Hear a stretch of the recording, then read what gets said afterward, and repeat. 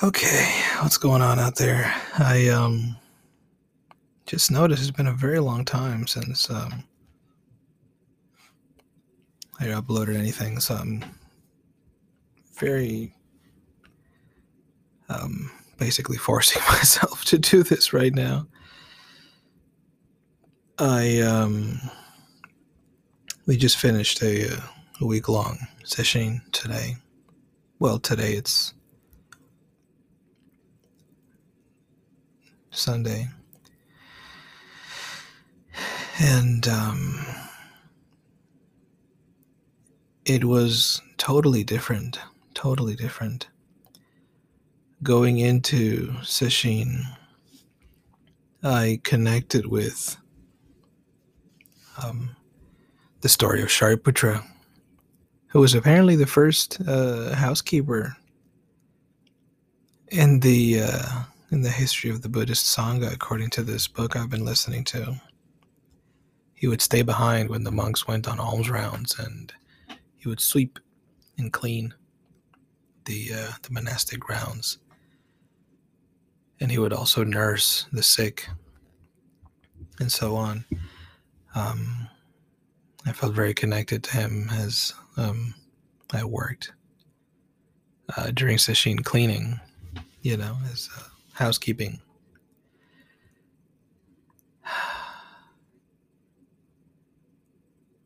I went into sesshin with a question about beings in general. Just we talk so much about saving all beings and freeing all beings, but what does that even mean when obviously I'm not bringing any beings to the cushion with me? But what I am bringing with me, it turns out, is every assumption I make about beings, every resentment, every fantasy, every analysis, every expectation of beings is what I'm bringing with me, and that's what comes up. That's what we work with. And that's what was alive for me, really, just before going into it. Sesshin is very bizarre because it can be very frightening to me. And yet, I don't really know what sesshin even is.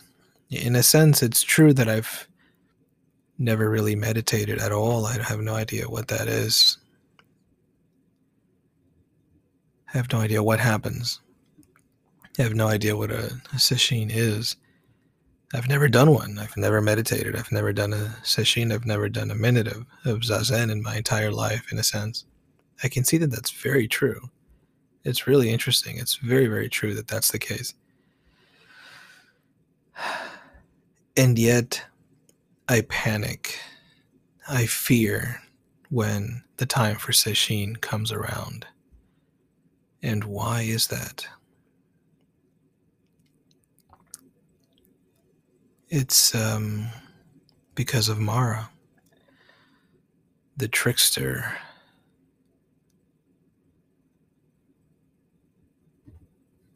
The one that knows that everything is going to go wrong, really. And I really had to work very intensely with this voice during this sesshin.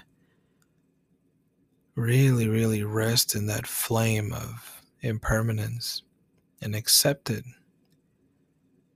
Accept that voice very, very deeply at a level that I've never even accepted it before. Resting in the kind of black fire of impermanence. Impermanence is it's a black fire because it's very easy to miss. So a black fire in the night would go unnoticed for a very long time. And it's the same thing with impermanence. For some reason, it's so difficult to rest in in just impermanence, in a deep, deep awareness of everything that passes through. That is so difficult to do. And it's so obvious after the fact. I really want to be in the moment and take refuge in the wisdom of impermanence. This is what I'm trying to do. This is really what I was forced to do by Mara. I'm really big on Mara. I'm very, very visual about Mara. And I love Mara very much. Mara is my friend. I take care of Mara. I have no intention in destroying Mara. Mara is the voice of self-preservation. Mara, I mean, really in its essence, is the voice of just staying alive, of just acquiring any story, even if it's very hurtful, in order to stay alive. So it can result in very unwholesome habits. But Mara really is my friend. This trickster voice is deeply a part of me. So I had a list of forbidden things that Mara was not allowed to speak to me, to whisper to me, especially not during sesshin, where there's no distraction or entertainment, no escape. And so, what do you think happened? But that's exactly what Mara did. That's exactly where Mara went. And frankly, I was extremely disturbed, extremely disturbed. But then something shifted. Something shifted. And I just decided to practice with that as well. I decided to not only engage with it at the level of language, which is an incredibly powerful way to work with Mara. Then the way that I do that is by asking it very directly, is that true? I mean, is that really true? And not trying to just automatically say no, it's not true, but really become curious about the answer, because the story is there, and the story is quite old. So just to get a little bit more specific, I have a fear of like mental illness, and I have a fear of suicidality, of suicidal self-harm, really, in the world. So I want to live at this monastery long term. And there's a fear, what if I can't? What if the reason I can't is because my mind wants me to die? I'll become suicidal. I'll have thoughts of desiring death or desiring self-harm. And so that's to me, a very horrifying thought, because I don't want that to be the case. And that's exactly where the mind goes. The mind just says to me, kill yourself. And it's basically telling me, you're doing it. You're having the forbidden thought. You're having the thought that disqualifies you from significant spiritual practice. You can't do this. You have to leave. Please leave. Please run. Please die. Kill yourself. This is where the mind goes. So I don't need to tell you, I was absolutely horrified, just horrified at this. But I had to work with it. I mean, there's just no way around this thing. Especially, this is early on during a 5-day sesshin. So I'm just sitting there like, please don't do this to me. Please just don't go there. Let's not go there. And the more I said this, the higher the volume would go on these little scripts. So what happened was I suddenly saw myself, what was happening. I was in this little room curled up into a ball, and Mara is standing over me yelling these things at me. And I just completely relaxed and accepted it as well. And really became extremely curious about my own capacity for relaxation into the present moment, even with a thought that I would evaluate as horrific, as impossible to tolerate, as bad, evil, twisted, whatever. And it turns out everything is okay. Everything is okay. It just came out of this deep level of power and strength that has come through. And I felt this incredible confidence to be able to share this basic letting go and relaxation, even to someone really who's destroyed by despair, someone being split in half by despair, someone standing at the ledge of a building, or someone with a gun inside of their mouth. I feel like even in that moment, if they were standing in front of me, I have something important to share with that person, something of value to share with that person. And this is relaxing into the black fire of the forbidden keep. Like the forbidden work that Mara was doing, of finding the forbidden and really intensifying it, resting and relaxing, letting go completely into that, taking refuge in the impermanence of this whole process.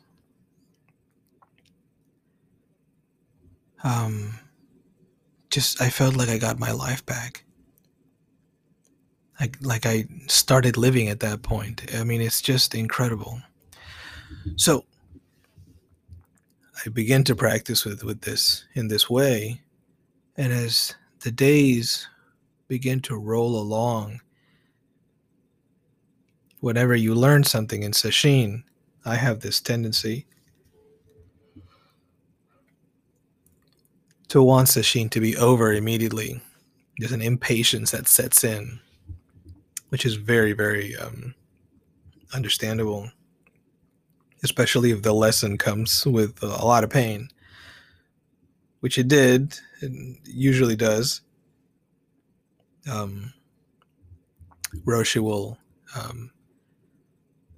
Roshi has said to us that progress really only comes through difficulty. Something along these lines. These are my words, not his. So as the days progress, and these things come up, these inner critic attacks happen maybe twice a day, sometimes once a day, but twice a day maximum, one a day minimum. I'm standing there holding a stick of incense, and I suddenly realize it was a very, very intense moment where Mara opened up to me with a sincerity that I had never seen before from Mara. And I realized that Mara, or maybe in a larger sense, the mind, but especially Mara, was deeply afraid that I was trying to kill it. It was deeply frightened that I was trying to kill it. And, my heart just opened at this moment, because I know that 1,000,000 times over, I say to this voice in the shadow, I accept you.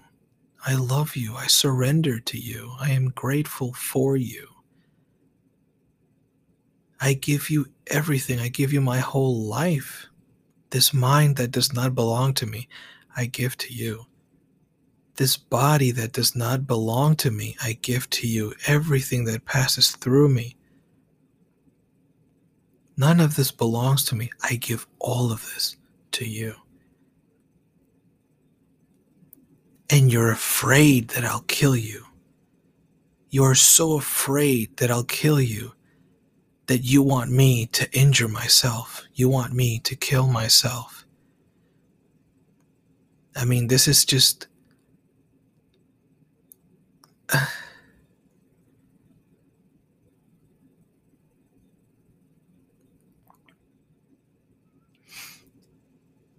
And so the days, the days rolled by. I have this current question of Mara. Mara hides itself within sensation and thrives on invisibility.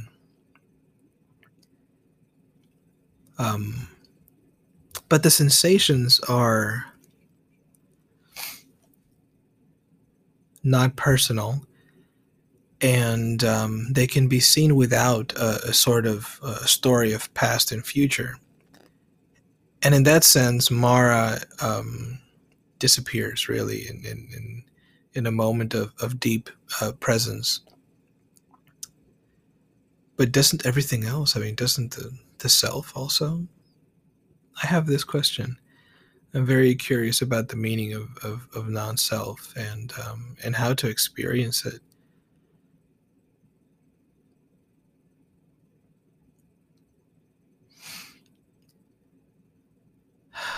So that basically covers what I went through during this week. I have continued to study, the oldest Buddhist teachings, moved on to the Majjhima Nikaya, as well as to a very beautiful book on the disciples of the Buddha. I became very curious about Anuruddha, who was the master of the divine eye. So he was present when the Buddha passed away. With Ananda, he and Ananda spent the whole night speaking of Dharma. Ananda was quite devastated. It's really heartbreaking. And I just so curious about him and his life. Anuruddha's life, so curious about him. Just an incredibly interesting person. But, I mean, I sit here asking myself if I have anything else to say about Sesshin. Oh, I'll say this. I found myself sleeping less. I found myself maybe taking more refuge in the practice, and walking around and just being outside, especially being outside. It's getting warmer. It's so much nicer. And petting the cows. The neighbor has these cows that will come up to the fence and he can feed them grass, and they're so sweet. We don't really have any animals at all here at the monastery that we can pet. So I get a little bit of puppy time with the neighbor's cows. How cool is that? They're so sweet, Got these big soft cheeks covered in dry dirt. Their head, I don't know how. It's like they're headbutting the ground, maybe. I don't get it. I don't know. They're just wonderful creatures. So beautiful. So that's basically what I got. I mean, I would happily just relate the whole story of Anuruddha, but I don't think I'm going to. The story is available and I love it very much. Maybe I will at some point. Well, I'm already here. Might as well go for it. So Anuruddha was a half-brother of Ananda. They shared a father and apparently did not grow up in the same household. So Anuruddha is related also to to the Buddha himself. He lives in Kapilavastu, and he is loved by gods. So gods made sure that he had a good life surrounded by sensual pleasures. So he was so beloved by gods that on one occasion he was playing with other kids, and he grew up in a very wealthy home, very wealthy Sakyan home in Kapilavastu. They were playing marbles, and he was betting cakes, like when he lost. So he did lose 3 times in a row, and he would just send cakes to pay the other boys. But then they ran out, and his mother sent word to him that there aren't any cakes. Now Anuruddha had been so privileged that he had never even heard those words before. Nati puvam, there isn't any. So he just thought it was a different kind of cake. You know, I mean, can you believe this guy? So he's like, all right, well, let's bring those out. It's like, bring out the Nati Puvum flavored cakes. Bring out the ain't no cakes. The Nomo. Bring out the Nomo cakes, please. And so that's what his mother did in an attempt to teach him a lesson. But the gods loved him so much, they held him so close, that they filled the tray with marvelous cakes. And he loved them even more. They were even sweeter to him than the other ones. So he, called for more and more of these Nomo cakes, of these ain't no cakes. And so the gods kept him shielded from scarcity. They kept him surrounded and distracted with sense desires. So, fast forward some time. His brother Mahachana tells him that the Buddha, the fully awakened one, has been visiting Kapilavastu. And all the Sakyan wealthy families have sent a son from their home to join the order of the bhikkhus, except for their family. So Mahachana says to Anuruddha, my dear Anuruddha, either you go or I will go. And Anuruddha says to him, there's no way that I could, live a homeless life. Like, I obviously am very attached to pleasures. And Mahachana says to him, bruh, you need to understand that right now you're very, privileged and things are going very well. But when you take charge of the household, it's a lot of work, and the work never ends. So Anuruddha is like, oof, in that case, I better go be a monk. You know what I'm saying? So that's what he does. But he has to go ask his mother for permission. So he goes over there, and his mother, in an attempt to dissuade him from the path of ordination, says to him, go to your friend, the Prince Badia, and if he's willing to ordain, then I'll give you permission to leave. So he goes over to the Prince Badia, and he says to him, my ordination depends on yours, so I need you to come with me, shave off your hair and beard, put on the yellow robes, and go forth from the lay life into homelessness. And the prince is like, okay, wait 7 years. And he's like, no, I can't wait 7 years. Wait 6 years. No, I can't wait 6 years. Can you wait 5 years? No, I can't wait 5 years. And so on until they reach 7 days. He's willing to wait 7 days for the Prince Badia. So that's what he does. And on the same day, setting out from these wealthy Sakyan families is Anuruddha, the Prince Badia, Ananda, Devadatta, Badu, Kimbala, and Upali, the court barber. They all set out together, pretending to go to like a park just to chill and hang out. We're going to have a nice little picnic. We're going to have a nice little outing over here. Nothing to see here, right? They take off all of their jewels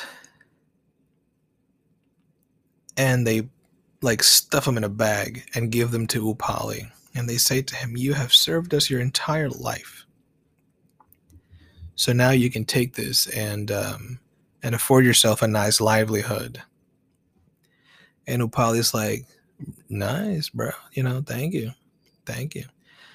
And he's walking back with like a bag, filled with like $1 billion. And he realizes, these Sakyan people are pretty fierce. So if I go back to Kapilavastu just with this bag filled with $1 million, they're going to think I killed them. They're going to think I killed these people, the prince and his friends. So he gets rid of the bag of treasures, either tossing it in a river or hanging it from a tree or, something.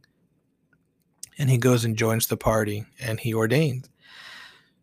So now this group of Sakyan noble youths, wealthy youths, these young men, don't have a way to repay him materially.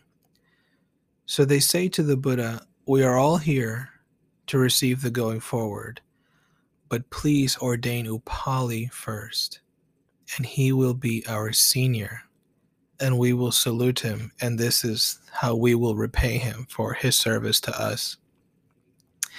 And so that's how that's what happens. Very beautiful story. And of course, Upali becomes known later as the one who keeps the Vinaya in his mind and recites it by memory at the first Buddhist council. So, Anuruddha was a very interesting person, master of the divine eye. What else do I want to say about him? I want to, connect this last thing about him. I'm not going to go into all the other details that I happen to know about his life or his practice, but he also practiced some very pretty severe austerities. Apparently, not at the same level as Mahakassapa, but still quite severe. And he didn't lie down for over 2 decades, or didn't sleep for over 2 decades, and so on. Just seems really extreme for me nowadays. When asked what was the path to perfection, to purification, he just said the 4 foundations. That was his response. And so I think about that and I'm like, nice. I think about that, and thinking about it, joy springs up. And when joyful, well, then rapture springs up. And when the mind is filled with rapture, the body becomes tranquil. And when the body is tranquil, I feel bliss. And when blissful, the mind becomes immersed. Yeah?